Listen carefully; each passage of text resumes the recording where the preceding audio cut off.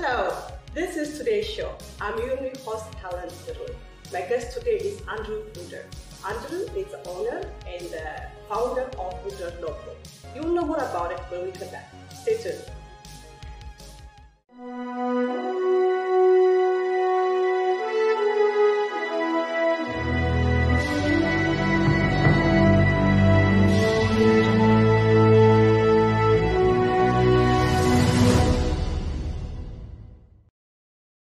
And we are back. Like I said before, Andrew is a lawyer for Rudder Company. People, he's one of the most known lawyers in Canadian firm. This is the only thing I'm willing to tell you. The rest, let's hear it from him. Andrew, welcome. Thank you for having me. It's a pleasure to be here. Thank you for coming. And it's okay if I call you Andrew, right? Absolutely. Andrew, and call me Helen. We're good. That's perfectly fine. Awesome. Yeah. Andrew, tell me, who's Andrew Rudder? What's your background? Where did you come from? Tell us about your background, your families, your growing up, everything, please. Yeah, so my parents originally immigrated to Canada from Barbados, and they came along with my grandmother as well. Okay. So we initially set up shop in Willowdale in North York. What kind of shop? No, we resided. Oh, okay. Yeah, initially in Willowdale, North York, and then eventually my parents moved to York Region, which is literally across the street from over Steeles. And we grew up there in Thornhill. And my parents came to Canada with that strong immigration mindset, right? Hard work. Yes. They really emphasized, me getting a good education. So they really instilled a very solid work ethic in me from early on. They always told me as an individual of color, as a minority, especially growing up in Canada, you have to work 3 times harder, Yes. right, to get the same results, get the same opportunities. So I carried that with me throughout my school, my academic career. And then I applied that to a lot of the sports activities I was engaged in early on. What kind of sports? So I was really into jiu-jitsu and judo. Okay. I was a 3-time Ontario judo champion. I was a national jiu-jitsu champion. I was actually at one point on the verge of getting into mixed martial arts. I used to train with Carlos Nguyen, who was the first UFC champion before George St. Pierre. And I was very serious about doing that. But then, my parents kind of stepped in, and they kind of emphasized, well, you don't know, you might get injured, something might happen. So again, they stressed the importance of me getting a good education. I majored in philosophy at York University. Okay.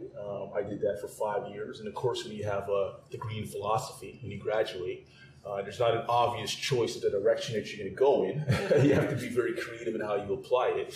And I took the LSAT, and my score was good enough to get into law school. Did your parents influence you to become a lawyer? Because like most parents, especially immigrants, they want their kids to be a doctor, a lawyer. So with that time, your parents like, Andrew, you have to be a lawyer or a doctor. Did that happen to you? Well, that is true. They didn't pressure me to become a lawyer, but of course, where they're from in terms of what they deem to be, successful career, they always point to the obvious choices: doctor, lawyer, engineer, things like that, more obvious choice. But they didn't put any pressure for me to be a lawyer specifically. I always tell the story. People ask me what got me interested in law at the outset. And when I was younger, my grandmother used to watch a show called Matlock. I'm not sure if any of your viewers are familiar with. I watched that one. You did. It's a young, like a criminal law lawyer. Yes. That's my favorite show small growing town. up. Yes.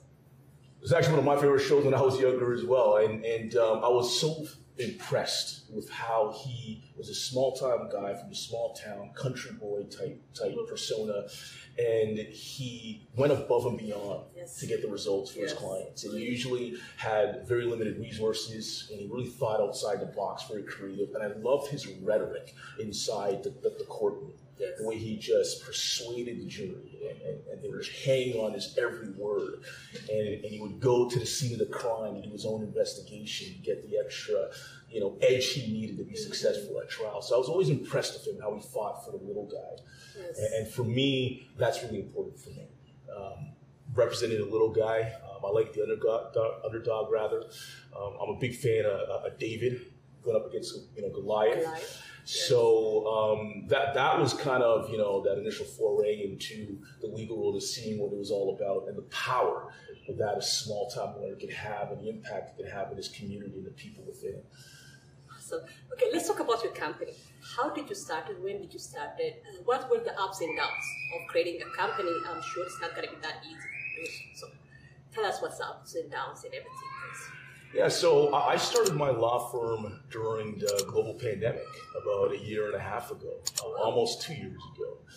And, it's that realization where it's never the perfect time to do anything in life. You understand? Yes. Once you have that gut feeling, that intuitive feel to pursue something that you're passionate about, your dream, your goals, you got to do it, right? Even if the stars aren't perfectly aligned in the sky, right? So for me, it just got to a point where I had a firm understanding. I was doing law long enough. Started out in Toronto, worked at bigger law firms. I was doing it long enough that I got a good sense of the kind of firm I wanted to build. I wanted one that was more inclusive, more culturally diverse. I wanted to take on pro bono projects and pursue social justice issues. I had my own idea of the culture I wanted to develop in my law firm. And I had that feeling I just wanted to go ahead and do it. Happened to coincide with the time that we were in a global pandemic. And I said, forget it. Let me just go ahead and do it. Some of the challenges, when you're working for a bigger law firm, you're just a lawyer wearing one hat. That's your primary focus. The moment you start on, pursuing a business on your own, you wear multiple hats. I got to worry about financing. I got to worry about advertising and marketing. I got to worry about how do I get clients.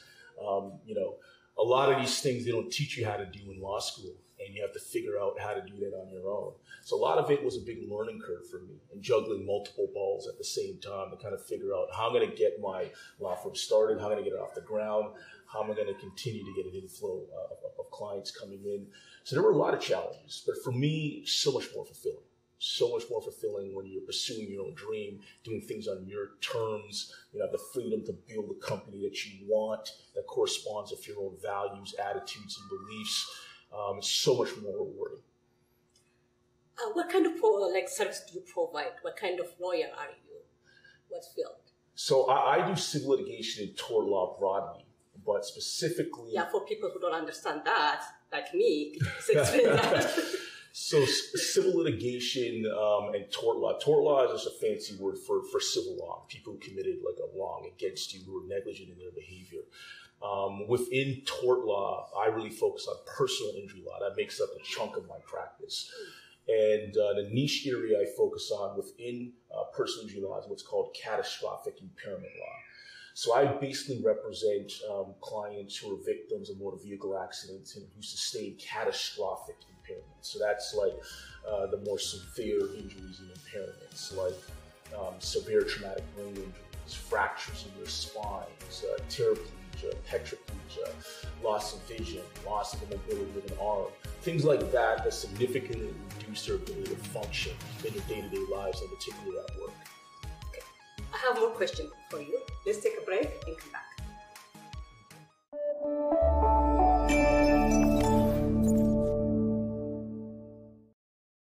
All about inclusion and really giving everyone a fair say.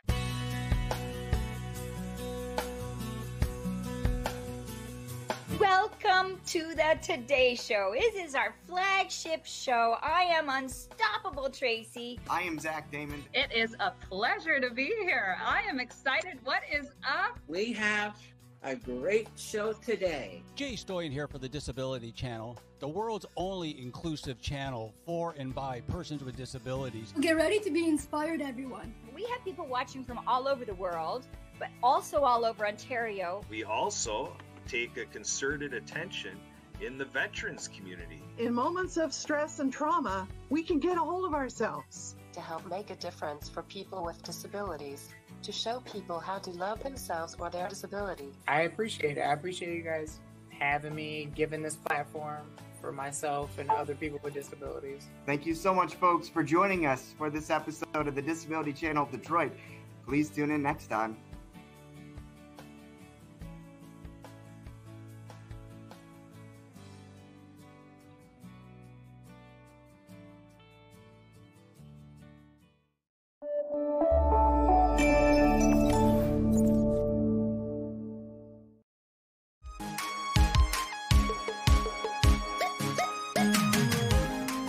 Arda, Andrew, I have a follow-up question for you. So you provide an injury service.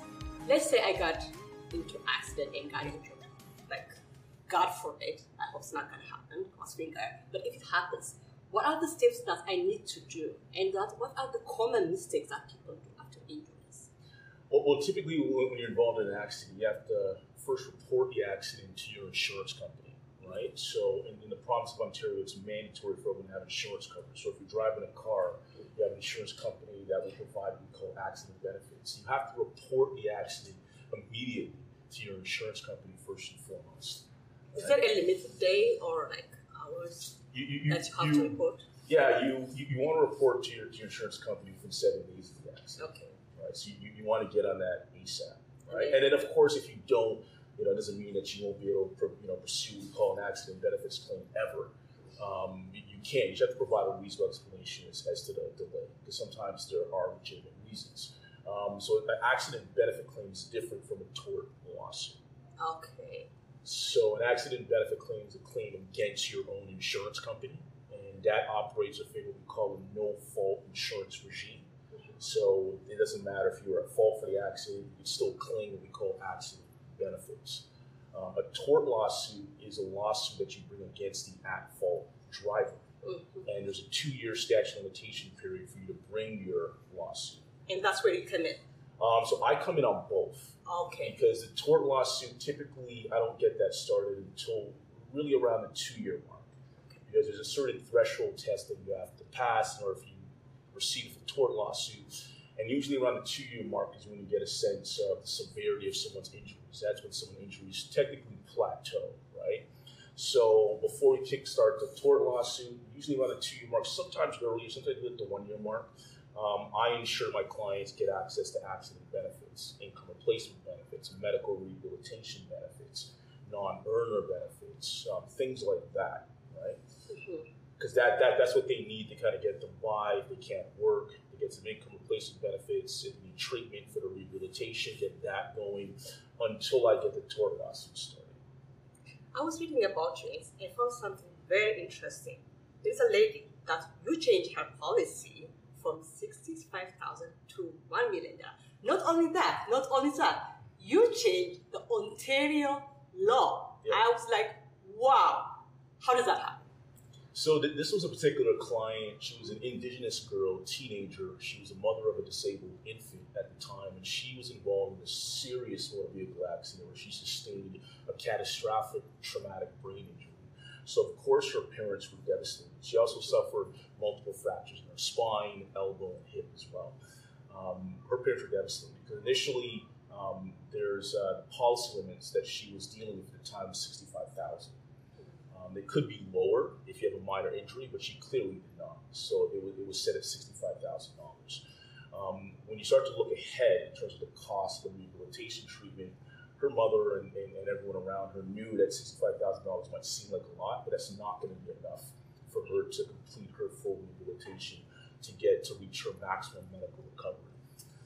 So what was needed was for her to get what we call a catastrophic impairment designation, where if you meet certain criteria in the statutory accident benefit schedule, which is a regulation under the Insurance Act, that would increase your policy limits from $65,000 to $1 million. So based on her traumatic brain injury, I reviewed the criteria. I'm very familiar with it. And right off the bat, I knew that she met the criteria. I got a second opinion from a neuropsychologist, a PhD. She agreed with me. The insurance company retained a neurologist. The neurologist agreed with us as well. So I thought case closed, right? Well, no, not so fast.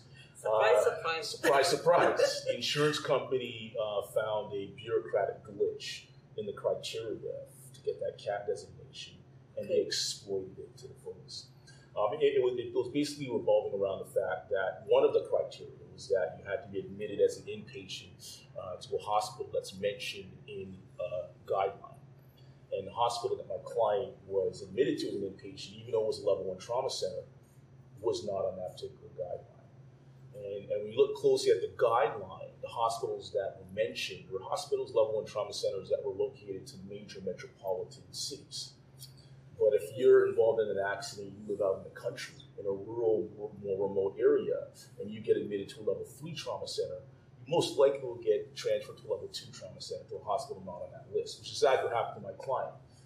So based on that, the insurance company denied the catastrophic impairment designation. So my client was devastated. Her mother, her family were devastated. They didn't know what they were going to do. So I took a deep dive. I dug deep. I studied the catastrophic impairment definition evolution from the 1990s all the way to the present. I interviewed some of the doctors who were hired or retained by the Minister of Finance to provide recommendations when they wanted to amend the law, to get their perspective on the kind of the medical basis and foundation for the criteria. And then I started to get, so once I started to do that, I eventually persuaded the insurance company to overturn the decision. And that was great for my client and family. I increased her policy limits from $65,000 to $1 million, and I was happy for her. But at that point, I started to realize, you know what, my duty extends beyond just a mere retainer. It extends beyond a mere retainer to the larger community. I started to think, well, what's going to stop the insurance company from taking advantage of that bureaucratic glitch in legislation to deny another child in the future who's sustained a traumatic brain injury who lives in a more remote area? And how many times have they done that in the past? So at that point, I decided I was going to change the law. So I started to get a lot of media attention. I started to, I was featured in newspaper articles. I started to write a lot about it. I got legal organizations like Outlaw involved. And eventually, I got to sit down at the table with the Financial Securities Regulation of Ontario, Authority of Ontario, which regulates the Insurance Act. And I persuaded them to amend the guidelines. And it reminded me that one decision, you know, from the insurance company affects one child and one family. But if you can change the law, then that impacts thousands of children and thousands of families throughout the entire province of Ontario. So I did that, and I still have more work to do in that regard. But I was happy with the initial result, and that's what inspired me actually to write my book. We're gonna talk about that. But before the book, I've been reading, and then there was a testimonial about you do sometimes pro bono. Yes. What inspires you to do that? So with the work I did to change the law, that's an example of pro bono work, right? When I went out and I was bringing attention to this issue with this particular bureaucratic glitch I mentioned that had discriminatory ramifications based on geography that affected marginalized groups, invisible minorities who live in more remote areas, I was getting paid for that. But when I feel like there's an imbalance of power between a bigger institution and individuals, especially marginalized groups, that really pulls my heartstrings. And you get to a point where, you know, most people aren't going to take up that job because they're not going to get paid for it, but you still realize the need that it has to be done. And just doing the right thing, something that my parents and my grandmother instilled into me at a very early age, is of the utmost importance to me.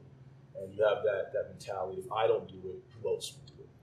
And if I don't do it, how many other people are going to continue to, you know, feel the consequences of this ridiculous law, right? So I'm motivated by the people I serve, right? For me, once I hear their stories, that's important. So, you know, every client that I get, you know, the first thing I always make sure I do is I visit their house. Which is something I'll always do. I visit their house. I get to know them, and I get to know their immediate family and their loved ones. I want to hear their story. Their story compels me.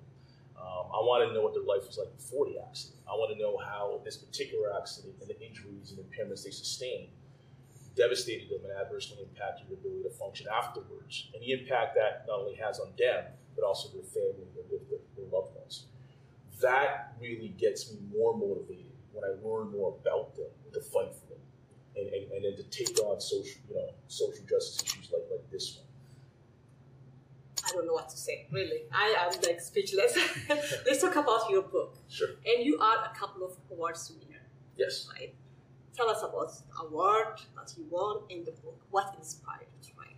So what inspired me to write the book was the same story I was telling you about with my Indigenous clients. You know, I wanted to raise more awareness of it, and I wanted to get the word out. So that was the initial motivation. But then I started to think to myself, is this just an issue that affects my province that I live in? Or is this an issue that affects other insurance regimes in other provinces throughout Canada? Basically, is this a provincial issue or is it a national issue? So part of the book was bringing attention to the issue that existed in my province. But then I started to explore the other insurance regimes in all the other provinces and territories of Canada to see if there was also this issue of discrimination based on geography. Once I did that comparative analysis, then I started to think, well, how can we address this issue on a national level? So the final section of the book makes recommendations on how to address this issue, right? In terms of awards, last year I was blessed and fortunate and grateful to be nominated for Best Law Firm. So that was an award handed out by Clio, which is a company that provides legal software, primarily to lawyers in the States, but also Canada. And I heard yesterday they're venturing out into Australia and also Europe. So that was in Nashville, Tennessee. So I was a little nervous when I got, because there's never been a Canadian law firm to win that award. Okay. So I didn't think I was going to win. So when I found out. So you were the first one? First Canadian lawyer, yeah. They've been doing it for, I think, 9-10 years. So that was a huge event for me, because just starting out, to see someone recognize the work that you're doing. So that was great and a big honor. And then in November last year, I was nominated by the Canadian Association of Black Lawyers for the Advocacy Award. Again, for the work that I did changing the law and the work that I did for my Indigenous client and other Indigenous clients that I represent from the Six Nations of the Grand River Reserve. That's amazing. Okay, what's the title of your book and where can people find that? And then I'm sure after hearing this, a lot of people are interested to call you. Where can they find you? How they can contact you? Can you explain that? Sure. So the name of my book is Catastrophic Impairment Law in Canada. And my book publisher is LexisNexis Canada, Inc. So if you want to get the book, you can visit LexisNexis.ca. And there should be a buy book online tag on that page where you can find my book. You can just type in the name, Catastrophic Impairment Law in Canada, my name, Andrew Rudder, and then you'll find it. So I've signed away all my rights to them, so they're the only ones who can sell my book. I can't. And then if you want any more information on me, the best way to do that is to visit my website, which is RudderLawGroup.ca. That's RudderLawGroup.ca. I also have a YouTube channel because I have a vlog that I put out where I give personal injury lawyer tips to people, try to give value to people, answer questions, commonly asked questions, to provide more information to people. Even if they don't hire me, they can learn something about it and make more informed decisions, right? Well, you heard that, people. You know where to find him, YouTube, his website, and everything. Andrew, thanks for coming. I really appreciate that. Thank you very much, Anna. It was an absolute pleasure being with you today. Thank you so much. This was our show for today. Thanks for watching. Next time.